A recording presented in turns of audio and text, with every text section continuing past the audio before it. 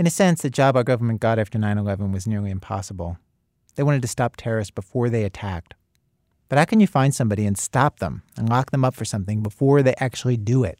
Before they blow up a subway car or take down a building or commit a crime? There's a dilemma then for the government, particularly if you've got a group of individuals who you've been surveilling for some time who look like they fit some profile of would-be terrorists, but they're in the country lawfully and they've committed no crime. On what basis do you take them off the street? This is William Banks, the head of the Institute for National Security and Counterterrorism at Syracuse University, which did a study looking at the terrorism cases that the Justice Department has prosecuted since 9/11. And he says that what the government decided to do about this dilemma was simply prosecute people that it found suspicious with any charges that it could make stick. At least it would get them off the street. And that meant arresting, detaining for a variety of different reasons, what you might call the kitchen sink approach. Throw it all and see what sticks. And that's not very pretty, and it's not very efficient. Take one of the best-known cases, one that you may have heard of, the Lackawanna Six.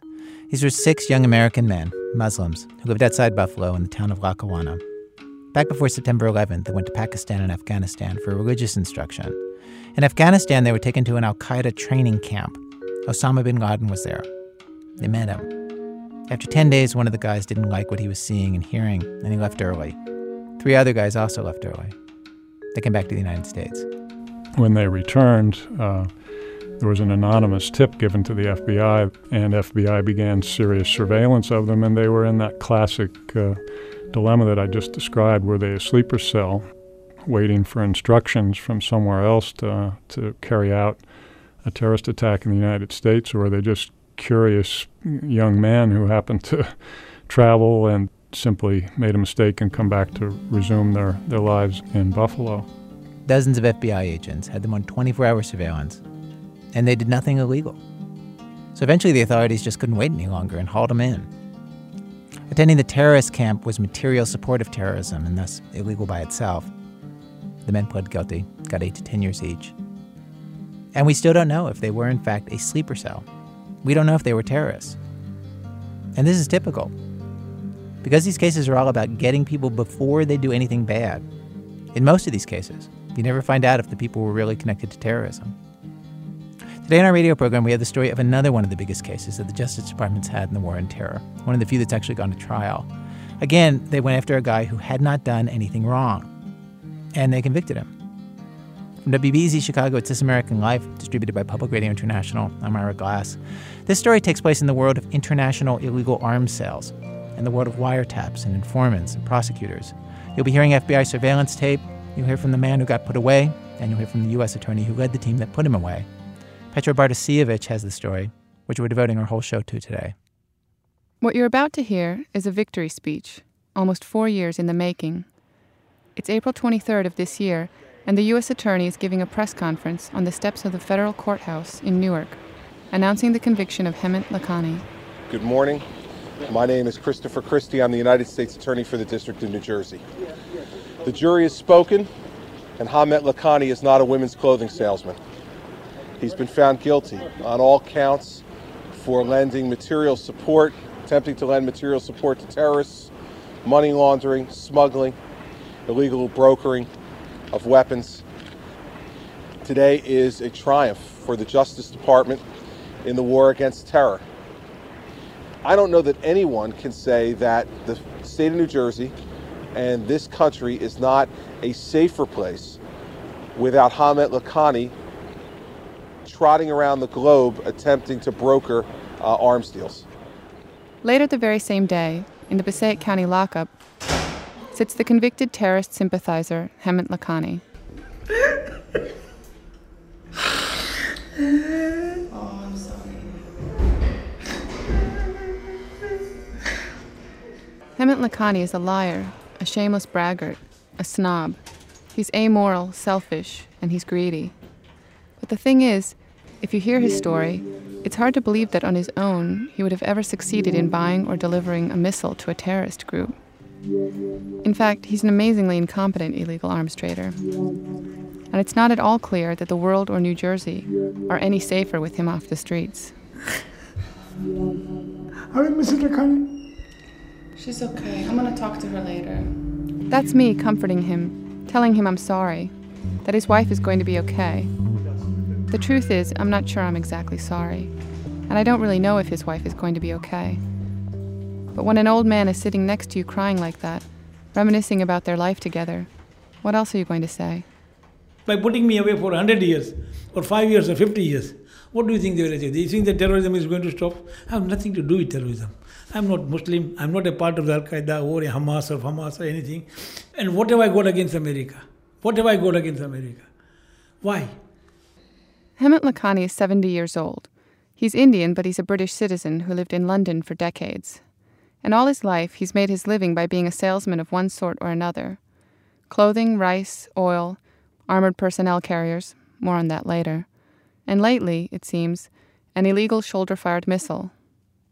So how did a salesman, a guy with no criminal history whatsoever, become a target in the war on terror? Bad timing has a lot to do with it. As it happened, the U.S. attorney who sent him to prison, Christopher Christie, was nominated to his job by President Bush on September 10th, 2001. His office has this huge conference room with giant windows facing lower Manhattan. We're sitting in my conference room doing this interview. You look out those windows, you have an unobstructed view of Manhattan. And people sat in this conference room and watched both buildings collapse. And so the atmosphere when I came in a few months later after my confirmation was still one of real crisis and of real sadness. And it was enormously stressful. And I could tell you that in my first 6 months here, I was confronted on a weekly basis with a widow or a child who had lost their family. In my own parish at home, we lost, 2 people. In my children's school, there were 3 parents who were killed. And they look to you now, you're the U.S. attorney, and they look to you to say, are we safe? And so that was the atmosphere when you walked in, and that was the atmosphere under which Lakhani started. You got to place everything that happens in the early parts of Lakhani in that context, that we were intent as prosecutors, and I believe the agents felt this way too, on making sure it wasn't going to happen again.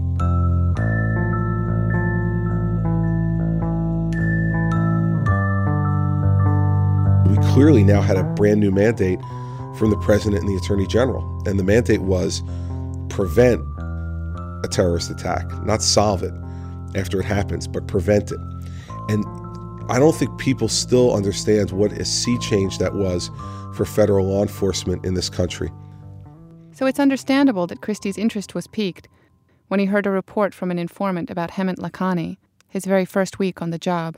It was in a normal weekly terrorism briefing on the fact that we had this informant who was telling us that there was someone who approached him regarding his willingness to broker missile sales. That informant is the next important piece of this story. To explain his part in it, we actually have to go back a couple decades, to Lahore, Pakistan, to an American Drug Enforcement Administration agent named Charles Lee. Lee was a former seminarian who, sitting on the toilet one day at school, happened to pick up a Reader's Digest and open it to a New York cop story called Merchants of Heroin. He was so taken with the story that he quit the seminary the very next day and became a federal agent. He ended up stationed in Lahore. One day, a contact brought this guy to his office, named Habib, who said he wanted to work for the U.S. government on drug cases. He talked about some people that we were quite interested in. I asked him about a particular individual up in Northwest Frontier that we'd had no success with. I mean, he was wanted in, I believe, at least 2 or 3 judicial districts. And he was already indicted. All we needed to do was get him out. But you couldn't even get the Army to go after these people up there. So Habib said that he could get this person out. I thought, well, nothing could be a better acid test than to try that with Habib to begin with, because if he could do that, he must be able to do, just about anything. And here Habib comes along and in no time flat delivered this guy right out. Kaboom, we had him, and well, it made a believer out of all of us. This guy obviously could do it. So that started it. And of course everybody loved Habib then.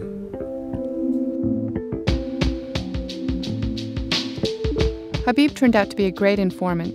For about a year and a half, he and Lee made case after case. Then one day, Habib's cover was suddenly blown. A drug dealer tried to kill him, and Lee swooped in to save him. Within 24 hours, Habib and his family were in the U.S., but now he had no job and no support. So after a while, he tracked down Lee, who by then had returned to the U.S., and asked him if he could do DEA cases in the States. Lee tried to discourage him, telling him he'd done enough. But Habib was persistent, and they started working together again.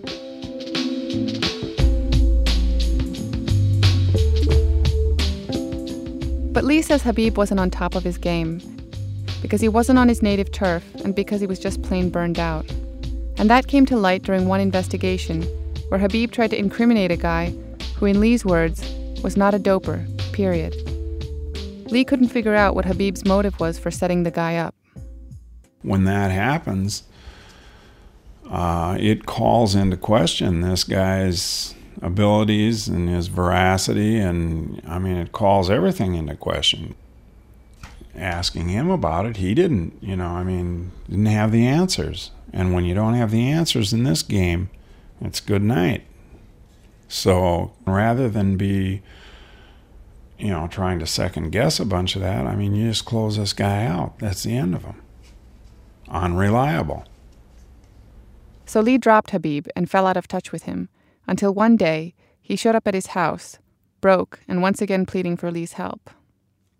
By this time, Lee had retired. Still, he felt guilty for abandoning Habib, who had risked his life for the government and who he considered a friend. So he went ahead and introduced him to the FBI. He figured Habib might be tapped out on drug cases, but maybe he could do some other kinds of informing, like in terrorism investigations. And at the same time, Lee started a rice importing business with him. He thought it would help get Habib on his feet, permanently. But pretty soon he found out Habib had ripped him off. He'd sold the same shipment twice, and Lee had to make good on $25,000 he'd stolen from a customer. And then he found out Habib had ripped other people off too, had threatened people, said he could get people killed. Lee was floored. He cut off Habib completely. He also typed up a 9-page letter about what he learned and delivered it to Habib's FBI handler. I mean, if you find out about it, it's like, you better end your relationship with him. It's really at that point not even a judgment call. He never heard back from the FBI, but the FBI did in fact deactivate Habib sometime after Lee sent his letter.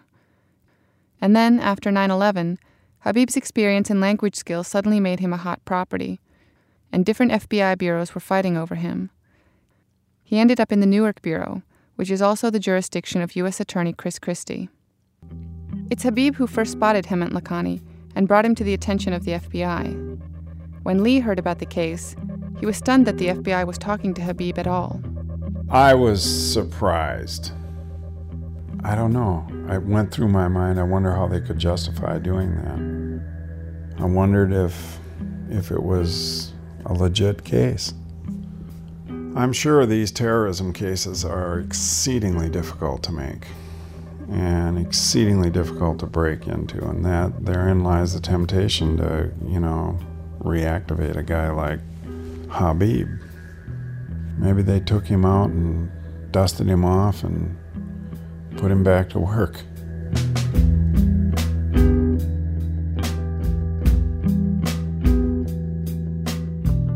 So here's how Habib ended up at the center of one of the biggest post-9/11 terrorism-related cases. Habib knew an Indian gangster named Abdul Qayyum, who also knew Lakhani. Just to clear up a confusing thing about the tape you're about to hear, Habib's full name is Mohammed Habib Rahman, and the government refers to him as Rahman. But his nickname is Haji, a term of respect for a Muslim who has made the Hajj, the pilgrim's trip to Mecca. So other people call him Haji. Here's U.S. Attorney Chris Christie. The ties that Lakhani was claiming to have to us, to the terrorist whose last name was Qayyum, was one that was of particular interest to us.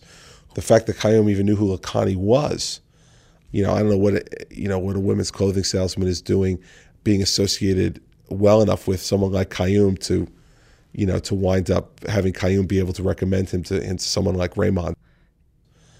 A word here about Abdul Qayyum.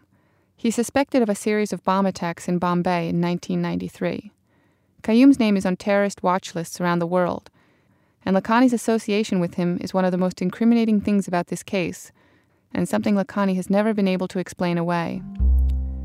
What we do know is that in the fall of 2001, Qayyum was sitting in Lakhani's hotel room in Dubai, a hotel they both regularly stayed at, Lakhani says, talking business. At the time, Lakhani's career was in something of a slump. He had been a successful clothing importer, but when that fell apart in the early 1980s, he went into other stuff. He bought a rice business, and later a small Indian airline, but those went under after a while too. He tried to recoup his losses by brokering various other deals. His latest one was an oil refinery deal.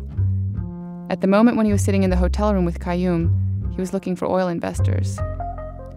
At some point, Qayyum gets a call on his cell phone from Rahman, aka Haji, who Qayyum knows only as a rich businessman. So what happened was this, that Qayyum said that Haji is a very powerful man in America. He's worth himself worth a few $100 million. And maybe he can help you. Speak to him. So I say, hello, I'm Mr. Haji, hello.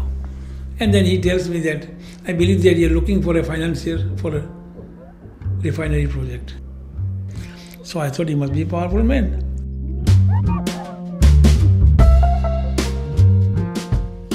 Of course, he was nothing of the sort. At this point, Rahman was making his living as an FBI informant and had actually racked up a string of unpaid debts. But Lakhani knew none of this. So Rahman starts to feel Lakhani out to see if he could be of interest to the FBI. He calls him over several months. Henry Klingeman, Lakhani's defense attorney, says at this point the informant saw Lakhani as his meal ticket. Meal ticket, dupe, patsy. Raymond is everything Lakhani's not. He's smart. He's savvy. When Rahman reports back to the FBI, the information looks incredibly promising. He describes Lakhani as a major weapons trafficker to terrorist groups in at least 5 countries. Again, Henry Klingeman. I'm looking at a set of handwritten notes prepared by the FBI agent who handled the informant. The notes are dated December 19th, 2001, and they include his summary of what the informant said to him about Lakhani. Specifically, Lakhani was a main weapons trafficker tied to Pakistani Indian criminals, Sri Lankan terrorists, Nepal and United Arab Emirates terrorists, that Lakhani is a broker of crude oil from Iraq, and again, this was during the time of the embargo. Saddam Hussein was still in power and Iraqi oil was embargoed. That Lakhani was supplying weapons to the Mujahideen, the holy warriors in Kashmir, that he was best friends with the Ukrainian prime minister, whoever, no name given, and that he was worth $300 to $400 million, meaning Lakhani. Lakhani, who lives in a semi-detached London home in a London suburb, 2 old cars in the garage. With respect to what weapons Lakhani claimed he could sell, the agent's notes indicate that the informant told the agents that Lakhani could sell large-scale weapons, including missiles, anti-aircraft guns, any type of weapons.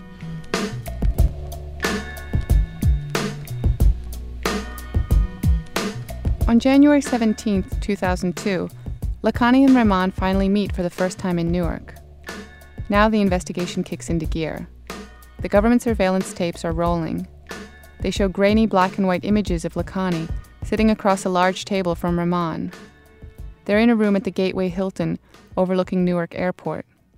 And clearly, Rahman is now trying to initiate a deal with Lakhani. And just as clearly, Lakhani is eager to oblige. The 2 men speak in Urdu and Hindi, and the translation sounds sort of like English language instructional videos. Rahman's translator is the first voice you'll hear. Actually, the main thing is... You mean the guns for fighting? Yes, the guns and the anti-aircraft guns. Yes, they're available. Do you have something latest missiles, something sinister, just like Stinger, with an effective range of at least 15,000 feet? Yes, available. Give me the details about that one. The main thing is the anti-aircraft gun. Yes, the anti-aircraft gun and anything else you think is important. Ammo? And ammo, I can give you whatever you want. Anything you ask for. Every gun and everything. As much as you want. Do these people also have submarines? Yes, they're expert in this. Good. I mean, this is a guy who promised to sell submarines to the informant if the informant wanted them. I mean, that's the kind of thing that ought to make an FBI agent listening to the conversation just take his headphones off and shake his head. Why are we doing this? This guy's promising to sell submarines. It's preposterous. I mean, the one thing he didn't offer was an aircraft carrier or a space shuttle, but if you had asked him for one, I'm sure he could tell you that Lakhani could get you both.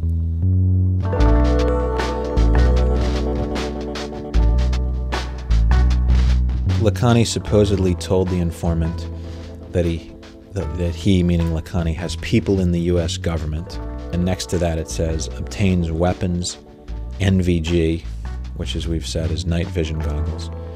So the obvious implication is that Lakhani has contacts within our own government from whom he obtains weapons, including night vision goggles. And also get me order for night vision goggles. What is that? That's something for seeing at night. Are they buying it? Yes, they need a lot of them. It is their demand. What, the sunglasses? And it's just evident that he has no idea what this guy is talking about. And they had a similar conversation about plutonium. Supposedly, Lakhani bragged to the informant that he could get plutonium in 22-pound bottles. Now, how he came up with that increment, one can only imagine, but in any event, the informant mentions PLU-135, which is plutonium, and again, Lakhani betrays an absolute ignorance about what this guy is talking about. None of the claims that Rahman initially made about Lakhani checked out. Not one of them. Not the supposed arms deals, or the nuclear material, or the personal wealth. Though it's very possible that the source of this bad information was Lakhani himself. Klingemann describes his client as a name-dropper who associated himself with real events and real people, but actually had nothing to do with them. To be sure, his bragging is boundless. Here's a small sample, taken, mind you, from just one conversation. The richest man in London, as the Indian is concerned, I was the richest man. This was Lakhani in those days. And when I used to get down at the airport, there was a red carpet for Lakhani. Red carpet, nothing, not blue or green. A red carpet was given to me. Why? Because I was the most important man. I became very friendly with the royal family. And it's a fact. And they used to love me. Mark Rich is an old trader, you know that. I know him very well. Believe me. He claimed to have lunched with Tony Blair at 10 Downing Street, said he knew Libyan dictator Muammar Gaddafi, former Pakistani Prime Minister Benazir Bhutto, the Prime Minister of Sri Lanka, the President of Congo. When I first visited him in prison, I asked if he really knew all these people. He told me, "You want to meet Tony Blair? Give me 48 hours and he'll be in your house."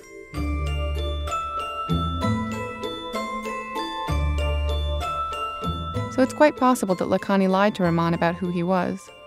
Or maybe Rahman exaggerated. Understandably, this isn't something the government wants to contemplate. Here's U.S. Attorney Chris Christie. Did you ever feel at any point in the investigation that he oversold Lakhani even a little bit on some of those things that didn't seem to pan out, like his $300 to $400 million net worth, that he was a major arms trafficker in numerous countries?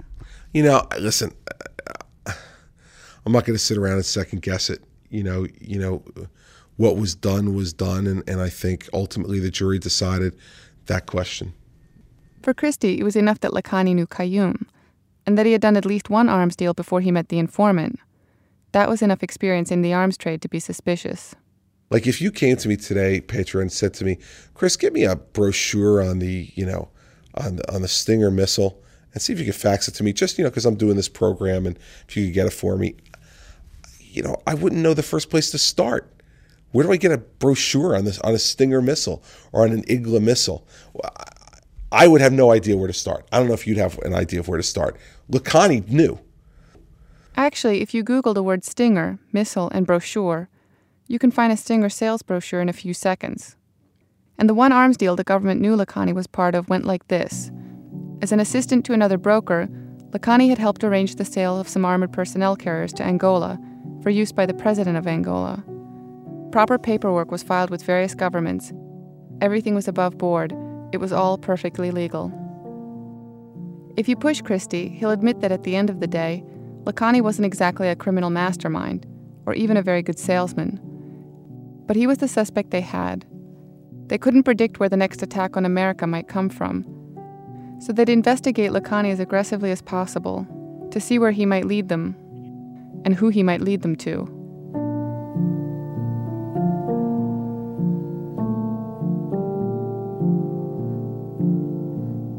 So they begin to ratchet up the case. The informant Rahman tells Lakhani he wants to order 200 missiles. But first Lakhani has to prove he can deliver. He needs to get just one, a sample, and he needs to ship it to Newark. There's talk of hundreds of thousands in profits and a $500,000 bonus. Then Rahman tells Lakhani that he represents a Somali terrorist group called the Ogaden Liberation Front, a real organization, by the way, but not a terrorist one. And at a certain point, well into the deal, Rahman tells him the group wants to start jihad in America and throws in a reference to al-Qaeda for good measure. Lakhani, usually talkative on any subject, seems to have no reaction to this news. "Boss, you have no idea how much money there is in this business," Rahman says. If you ask Lakhani why he did it, he can't really explain. He says it wasn't ideological or political, and he claims he didn't need the money. The best answer he came up with when my producer Sarah Koenig and I interviewed him was, well, voodoo. And a lot of long-distance phone calls. By the second meeting, you had already agreed to try to get this stuff for him. Why did you do that? Well, I told you it's a mistake. It's to say it's a mistake is like, it seems to be understating the activity. I mean, it's more than a mistake. It's a serious decision to enter into something that's potentially. He was interrupting me. It's a legitimate question. Why? There's a guy who you have some doubts about. He's asking you for things that you know are illegal, basically. You have other priorities with your oil deal. You're trying to get financing. Why do you bother to go forward with this guy? Well, it happened. He induced me. You can call it inducing. He induced me. That's all I can tell you. I have no other reply. What does that mean exactly to you, though? How did he get to you? How you are very worldly. You know many people. You've done these deals before. How is it that he is able to convince you? Well, he induced me. That's all I can tell you. He induced me. Nothing more. I say I was not greedy. I was not looking for extra money or big money or small money, because money is no object in my life. But he induced me. Somehow he made me some kind of a magic on me, and I could not say no, or whatever happened, I don't know. And he used to bother me like nobody's business. He will bother me 10 times a day. Sometimes I can show you the transcript. Call number 1, call number 2, call number 3, call number 4, call number 5, 5 past 10, 5:11, 5:20. 300 telephone calls he has made. What about this? What about that?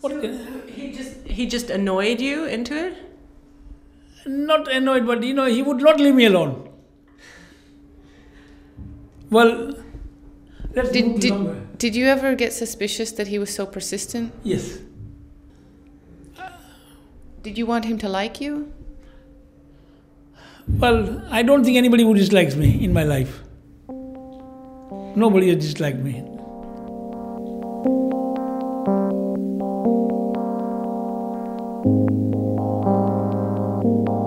Klingemann, his attorney, says Lakhani didn't seem at all bothered by the phone calls and attention. In fact, he says, his reaction was just the opposite. Fundamentally, what drove him was a desire to be part of something. He had failed in business, and to a great extent he had failed in life. He's an old man, and this was his chance to be part of something. He enjoyed the flattery and the attention of the informant, and he enjoyed the phone calls, he enjoyed the globe-trotting, and I think that more than anything else is what drove him. Here was someone coming to Mr. Lakhani, a sad sack Willy Loman of a character, and saying, "You're a big boss, you're a big man, you have connections, help me." And Mr. Lakhani has never heard this from anyone before.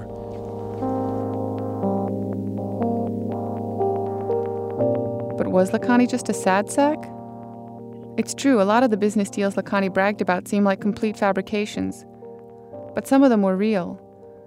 And his wife, Kusum, showed me photos proving that he moved in some pretty fancy circles. This is a photo of Prince of Abu Dhabi, who came to play polo with Prince Charles, and we visited the grounds. Prince Charles is shaking hands with my husband, and I'm standing by on the side. But then again, there are so many odd moments in the FBI tapes. Moments where Lakhani just seems out of his element. One minute he'd be talking about weapon systems.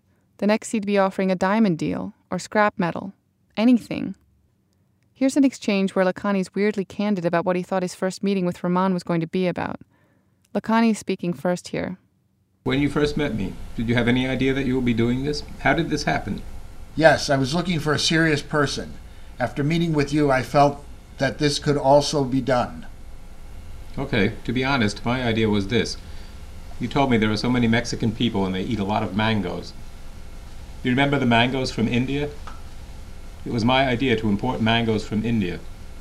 I'm telling the truth. Mangoes. And then, without missing a beat, Lakhani goes right back to discussing weapons. Then there's this exchange about Indian sweets. To me, he seems like an insecure man here, desperate to please.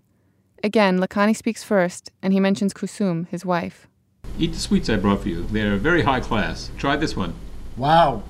Is it your favorite one? Yes, I like it very much. Yes, it is Balu Shahi. This is my favorite. Kusum told me that you would like it. Yes, I like it most. Believe me, Kusum said you would like Balu Shahi. Yes. She was saying this sweet is very good. Even I did not know it. Really, it is very delicious. Kusum was saying so. I will call her right now and tell her that you like Balu Shahi. Haha, that's what I told you. So she was right. Will you eat some? Yes, definitely. Kusum was saying you will like it. Is it true? Yes. Oh, this is very tasty.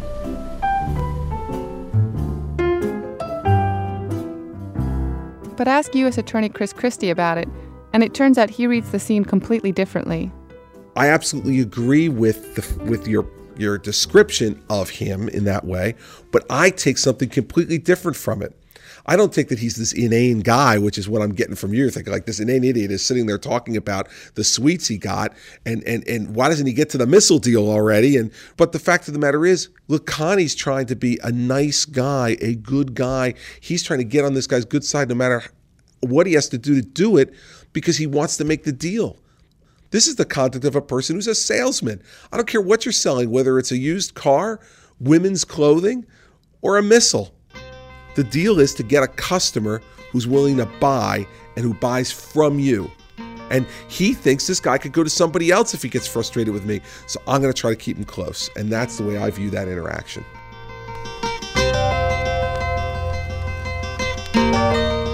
Coming up, in the words of the old saying, keep your friends close, keep your shoulder-fired surface-to-air missile closer. Our story about Hemant Lakhani continues in a minute from Chicago Public Radio and Public Radio International when our program continues. It's His American Life from Ira Glass. Today we're devoting our whole show to the story of the government prosecution of Hemant Lakhani on terrorism-related charges. For nearly 2 years, Lakhani spoke with government informant Mohammed Habib Rahman. Again, here's Petra Bartosiewicz. It did seem Lakhani would say anything to please Rahman. Whatever item Rahman requested, anti-aircraft weapons, landmines, radioactive suitcase bombs, his answer was always the same. It is available. Here's Lakhani in the second meeting, promising to get Rahman Russian-made Igla missiles, the surface-to-air shoulder-fired kind. How many do you want? About 200. It will be done. It will be arranged immediately. I will go there on Sunday. The delivery will be ready on Monday. He says this on April 25th, 2002, that he'll deliver on Monday. But the truth is, Lakhani can't deliver on Monday, and he can't deliver for the next year. Lakhani's problem isn't just that he can't deliver the missile, it's that he can't actually acquire one. So even though he's promising Rahman the deal is nearly done, in fact there is no deal. Month after month after month, he puts Rahman off, and Rahman, understandably, is getting impatient. Here's Lakhani's attorney, Henry Klingeman, again. In terms of the chronology, between January 2002 and August of 2003, there's a pattern. And there's no point in going conversation by conversation because the conversations are all the same. The informant says, what's happening? Lakhani says the deal is done. The informant says, well, where's the missile? Lakhani says, I'll be here any day. And the missile never shows up, and the informant calls back 2 days later and says, well, what's happening? Lakhani says the deal is done. The informant says, well, where's the missile? Lakhani says, I'll be here any day. And that just goes on and on and on.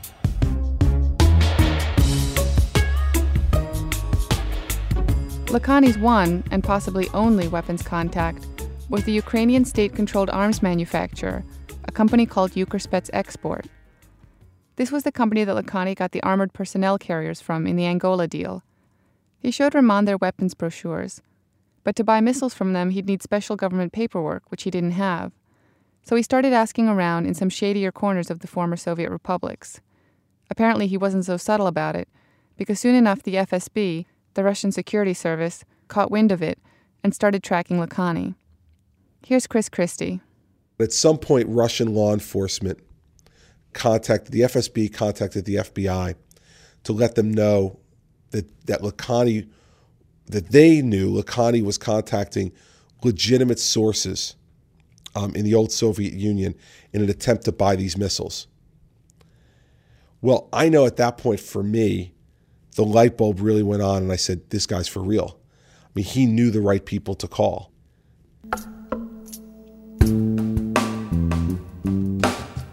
Still, Lakhani couldn't seem to get one. Months passed. The U.S. government had given Lakhani a buyer, but they were getting tired of waiting for him to drum up a seller. If only he'd find a missile, their case could be done. So they get him a missile. They cook up a plan with the Russians. FSB agents posing as arms dealers sell Lakhani a dummy missile, real in every respect except that it had no munitions. Even an expert would have been fooled. Lakhani falls for it. He even watches the missile being loaded onto a ship in St. Petersburg that he thinks will carry it to the U.S. What he didn't know was that the American government had spirited the phony missile onto an airplane. They eventually delivered it to Hemant's hotel room in Newark in full view of the hidden FBI camera. When Lakhani saw it there, he was shocked. Not that it had arrived in New Jersey, but that it was luxuriating in a suite at the Gateway Hilton. What were you expecting when you went to the hotel? I was expecting to discuss everything, that's all. I never thought that the missile would be sitting on the sofa. Yeah, that's why I said, that's it, I see the box lying exactly in the middle of the sofa, the big one, not the two-side one, but the middle one. I said, he is a guest of you, and I'm surprised. I told him, how did he come? He said, Lakhani, I told you, in America you can smuggle anything. So I said, you are a very powerful man, Mr. Haji. That's what I told him. And then he wanted to open it. I said, no, don't open because I'm scared, because I don't know how to even open, which is right side or wrong side. I don't know nothing about it. Here's the video of that moment. Lakhani speaks first. That is so wonderful. Allah fulfilled your wish. The stuff arrived here. What a big thing. Please sit down. This box, how it arrived here? Yes, it is here. Boss, what did I tell you? I told you that you can smuggle anything into America. Didn't I tell you? Yes, the same box. That's right, the same box. Yes, I raise my hands. I can't believe what we have done. Realizing the deal is almost finished, Lakhani becomes so delighted, he leans over the box holding the missile, puts both his hands over his head, and shakes them around as if he's trying to amuse a newborn baby. A few things seem clear here. First of all, he doesn't know the first thing about how this missile works, not even which end is the shooting end. And it seems obvious he's never done anything like this before. He makes a few illegal weapons sale faux pas even your mother wouldn't make. Earlier in the deal, he'd offered to pay for the missile with a personal check. Later, he handwrote an IOU for it to a Russian agent using his full name, Hemant Lakhani. But here's my favorite. Hemant is first here. Boss, here is another thing. It has a serial number. What does it mean? This is the serial number and we don't need it. Why not? Because it can be caught. It can be tracked from the serial number. It is good that you have told me. Look here, I have removed it. So you don't need it? Right.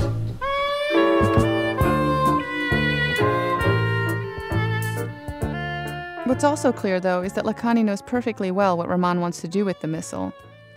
They've pulled the curtain back from the hotel window and are holding up the missile as they survey the airplanes parked on the tarmac at Newark Airport. Boss, from here, if 4, 5, or 6 planes fall, what will happen? They will be badly shaken. What will happen to their economy? If it happens 10 or 15 places simultaneously at the same time. You mean different airports at the same time? The same time is very important. They will think the war has started. So he's putting on my shoulder and he said, look, now from here you can see this airport and we can shoot. Advise me how many airports. I said, look, I only know JFK, that's all. I don't know, I've never traveled in America, within America. So I can't tell you anything. He said, no, 10 airports. And what is the best time? I said the best time means the busiest time is either Monday or Friday. That's all I told him, which is the busiest time, not the best time, busiest time. To do what? To shoot. Say Sunday morning at 10 o'clock. Like Sunday morning? In the morning around 10 or 10:15 or 10:20 when all are still sleeping or whatever. What is the busiest day for flights? Monday. Monday? Yes, Monday or Friday. You got a missile on your shoulder, or he does, I don't know. He does, okay. And you're looking at airplanes, and he's saying, when's the busiest time? And he's talking clearly about shooting down a commercial airplane. Who started this? September 17th, he said that I am buying this for the purpose of shooting civil airlines. What did you think of this purpose? Did you think that was a good idea? Not at all. Well, I thought he was joking. Sitting in jail, Lakhani went on to say that he had thought the weapons were to be used in Africa, in some tribal skirmishes in Kenya or Nigeria or wherever. But even his own lawyer told us he didn't buy that one. The tape of this last meeting on August 12, 2003, just peters out. That's because at a certain point, Rahman leaves the room, and 6 federal agents come in and arrest Lakhani. Once he understands the meetings are on tape, he pretty much confesses, saying something like, "I'm sorry. You know everything." But even then, Lakhani still didn't quite comprehend what was happening. Kusum told me when she visited her husband in jail right after his arrest, he asked her where everyone else was, why Rahman wasn't sharing a cell with him. And that's when she told him, "There is no one else. You're it." She said Lakhani was dumbfounded. He'd bought a fake missile from a fake arms dealer and delivered it to a fake terrorist. Every part of the crime had been supplied to him by the U.S. government.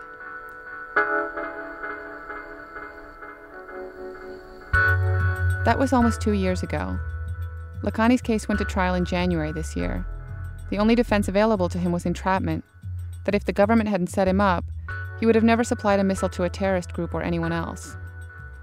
At trial, the state would have to prove that Lakhani was ready and willing to do the deal, or that he was able to actually get the missile. Lakhani's lawyer told jurors that although he may be loathsome and an idiot, of the requirements, Lakhani was only willing, not ready, and certainly not able. Here's Lakhani's lawyer, Henry Klingeman. The entrapment defense is designed for people who are morally guilty to be legally not guilty. In terms of a legal defense, this was a great defense on September 10th, when cooler heads might have prevailed, because he was clearly entrapped.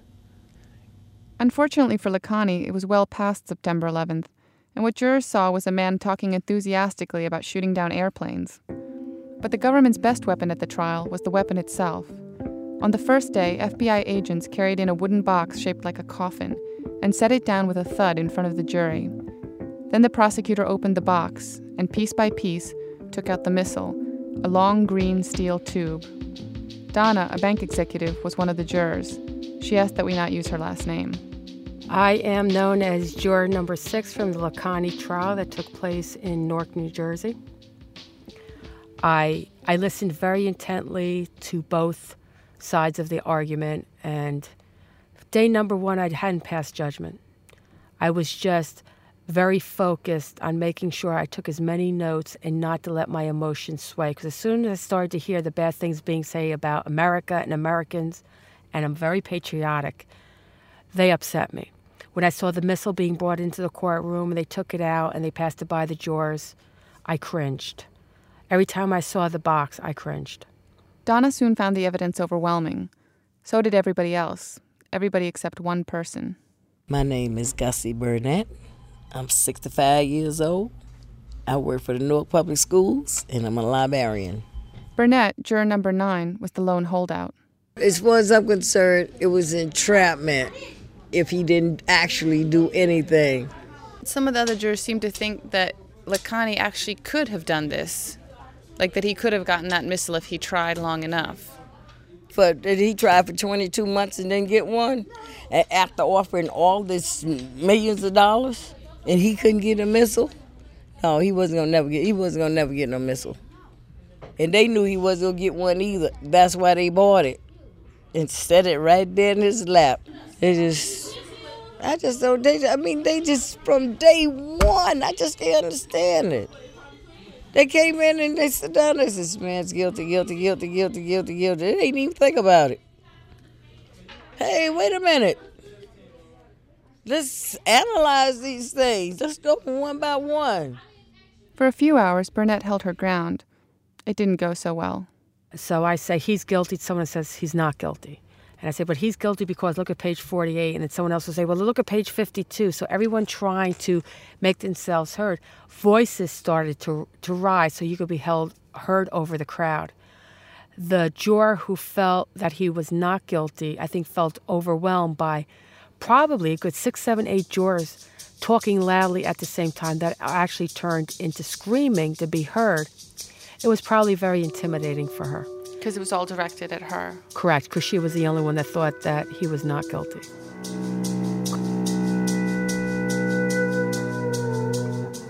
Pretty soon, Burnett changed her vote. Now, this is how that happened. I just closed on the house in Virginia.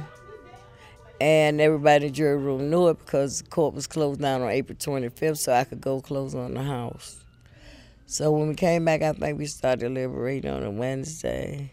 And when we got to one count, I said the man not guilty. Now, ain't nobody going to change my mind. And the jury foreman said if I didn't go along with them, I wouldn't see the inside of my house until this December. So I said, oh, what the hell? He don't mean nothing to me. He's the man guilty. But I know it was wrong. It wasn't right for to do that man like that. It wasn't right. But it's over now. Are you saying you regret your decision to find him guilty? Oh, no. Yeah, I really do. Because as far as I'm concerned, the man was entrapped. I should have held out.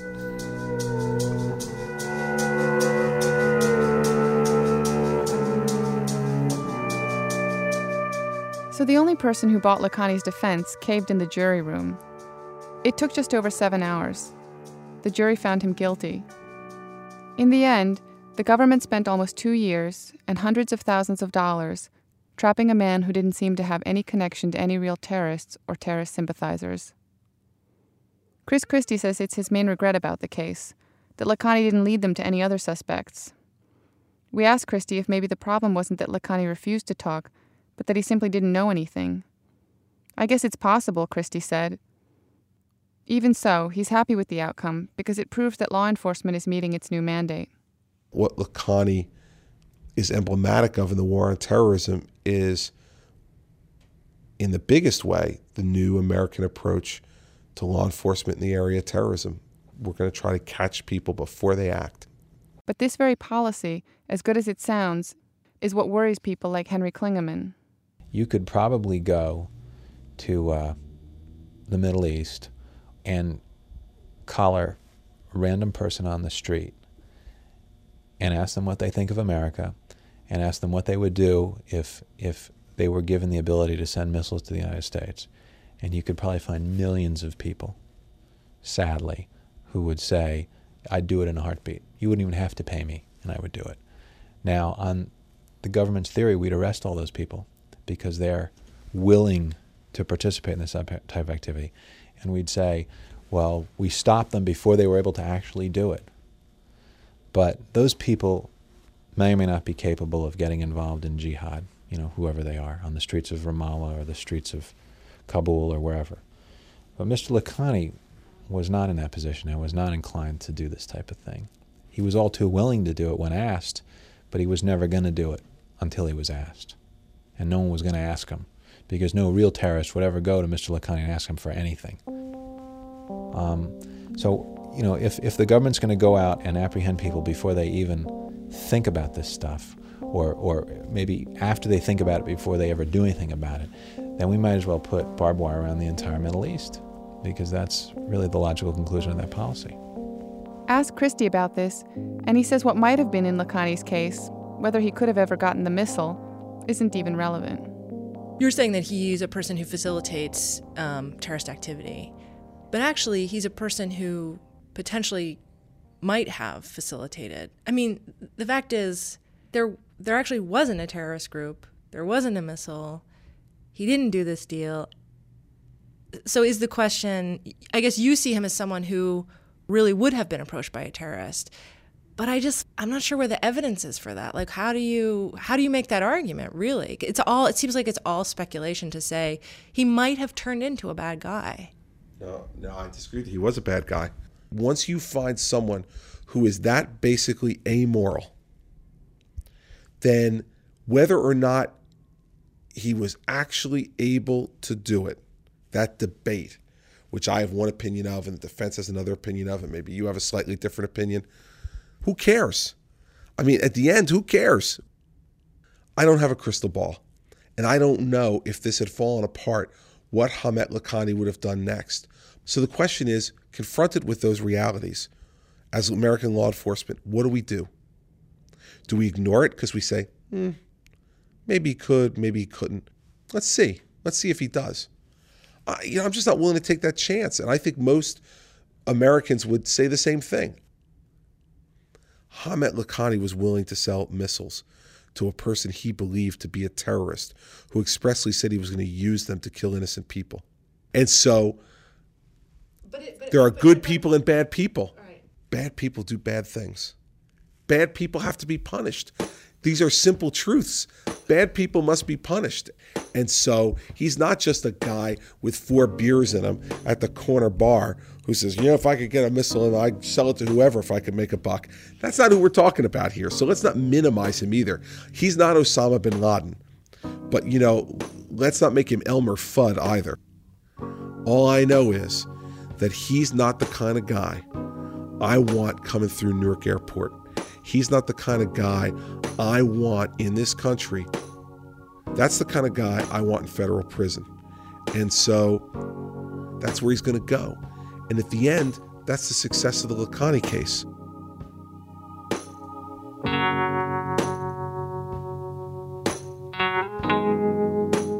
In Washington, the Lakhani case is seen as one of the most successful prosecutions in the War on Terror.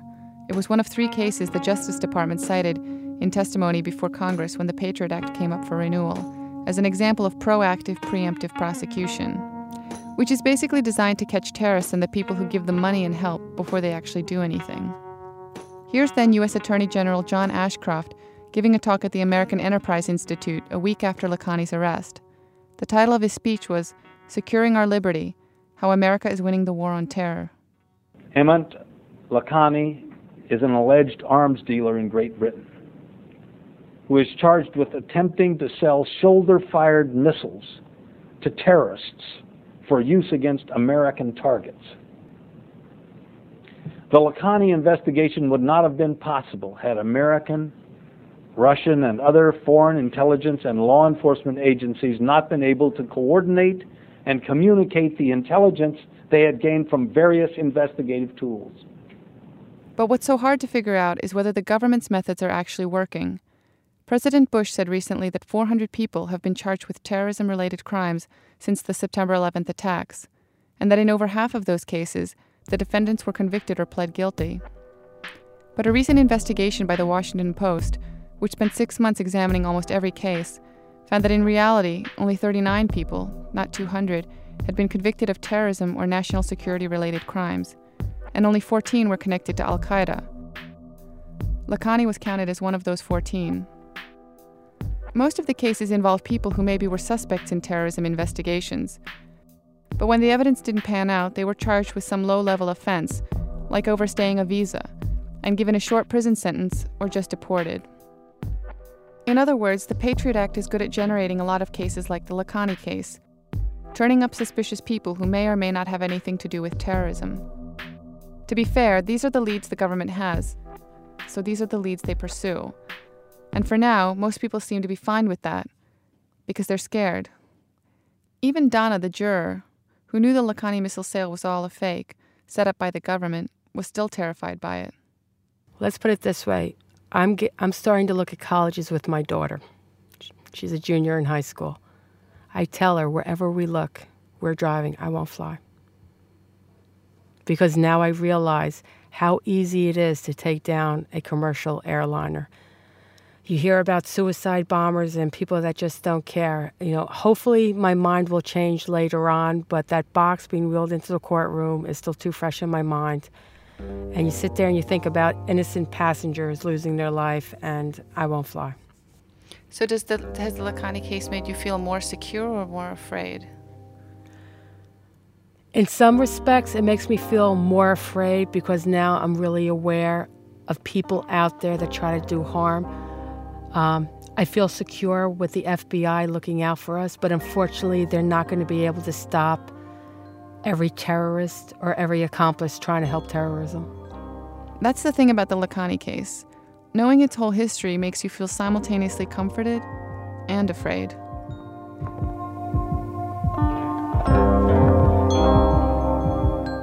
Hemant Lakhani will be sentenced this summer. He's 70. There's a good chance he'll spend the rest of his life in prison. Petra Bartosevich is a reporter in New York City. Salesman, where you gonna go sell all of your goods today? You always wear a smile, even though you gotta walk 10 miles. Short lifespan. Our program was produced today by Sarah Koenig and myself with Alex Bloomberg, Diane Cook, Jane Feltus, and Lisa Pollack. Our senior producer is Julie Snyder. Elizabeth Meister runs our website. Production out from Todd Bachman and Laura Bellows. Special thanks today to John Martin, Robert Chesney, Michael Hanlon, Dan Egan, and Peter Haskell. Our website, www.thisamericanlife.org. You can download today's program and our archives at audible.com/thisamericanlife. This American Life is distributed by Public Radio International. Support for This American Life is provided by Volkswagen of America and the Phaeton, but with the kinds of crazy technology you'd expect to find at a science museum. Massage seats, air conditioning without vents. It's enough to boggle the mind. Well, unboggle at VW.com. WBEZ management oversight for our program by Mr. Tori Malatia, who usually calls me by one of these names. Meal Ticket, Dupe, Patsy. I'm Ira Glass. Back next week with more stories of This American Life. Salesman, where you gonna go sell all of your goods today? Yup, salesman, gonna walk along the street. PRI, Public Radio International.